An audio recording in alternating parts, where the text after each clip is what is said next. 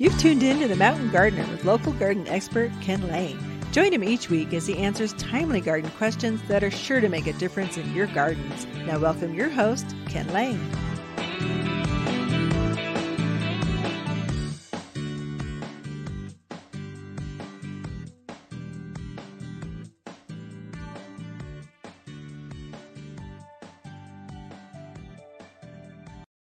Now, I touched on it just at the beginning of the show, but I think I should give it a little bit more justice, just a little bit more deeper. And so I come in and ask for the handout. It's right there. Anyone that's a horticulturalist here at the Garden Center, the water guide is on the back of their card because it's the number one question we get. And we're getting this is really for you new folks, the rookies, or just new to the area. You get tricked into turn the irrigation off in November. And don't water again until next April. And we have some serious dry spells through winter. If a plant is dry and it goes through serious cold, especially when it drops from like 60 to 19 degrees, that's going to mess with plants. And so we get what we call winter kill or winter burn. The tips of the branches die back. Actually, the entire plant can die off if you're not careful. So you don't want your plants to go dry through winter. Now, how often do you need to water to keep them happy and healthy? Now they're dormant, so they've lost some of their leaves. The deciduous plants are now naked or going to be here within a month. The last Bradford pear will drop its leaves, and so things are dormant. But the sap is still flowing. The plant is truly not. It's in hibernation. It's not actually like just frozen. So it's in stasis. So it still needs some nutrients, some water. How often? So about twice a month. Give it a deep soak. Well, my landscaper turned my irrigation off. Well, do what your grandparents did. Drag a hose out there on a nice day. You know you need some sunshine. Go take care of your plants, especially the new things.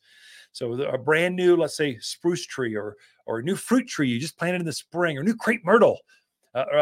Another ones are autumn sage, anything with the herbal sage, salvia names. They need some care. They don't want to go dry through winter. I know they're drought hardy, but they're not impenetrable to cold. The cold is what keeps the antifreeze flowing up and down that tree. And so when they get real dry, they'll just go, okay, we're dry. I can't keep everything alive. Let the branches, the ends go. And if it gets bad enough, it go right back to the heart of the plant, kills the plant. We saw quite a bit. Even I lost some autumn sage last year. So this is a real cute little knee-high hardy shrub, has red flowers, not always red, purple, pinks kind of flower. The hummingbirds love them. They're a very popular seller.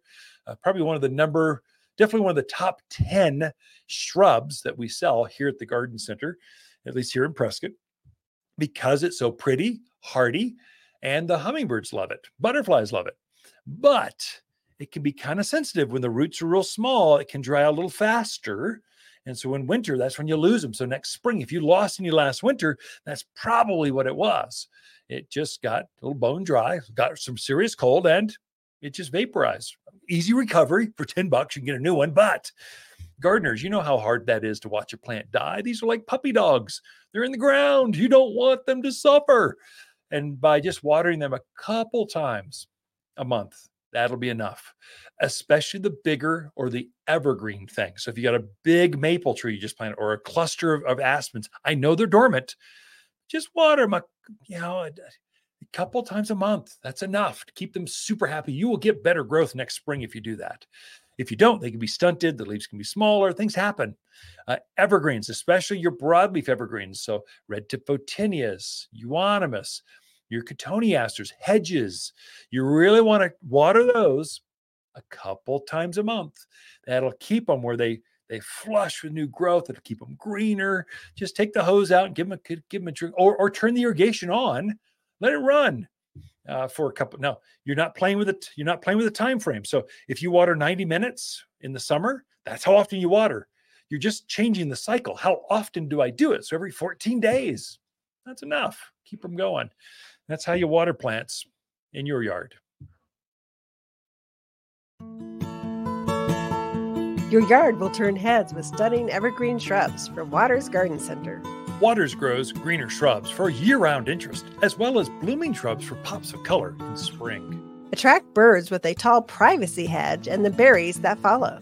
Plus, winter evergreens are easier to grow than other plants. No matter your landscape, we have the perfect shrubs for a greener winter. Visit Waters Garden Center in Prescott or online at watersgardencenter.com.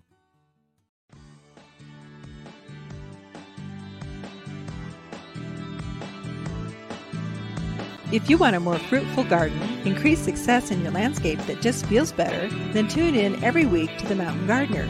Years of tips, tricks, and garden shortcuts are guaranteed to make your gardens nicer than ever. Listen to this podcast or read Ken's weekly garden column by visiting watersgardencenter.com. That's Waters with 2 T's, gardencenter.com. Thanks for tuning in.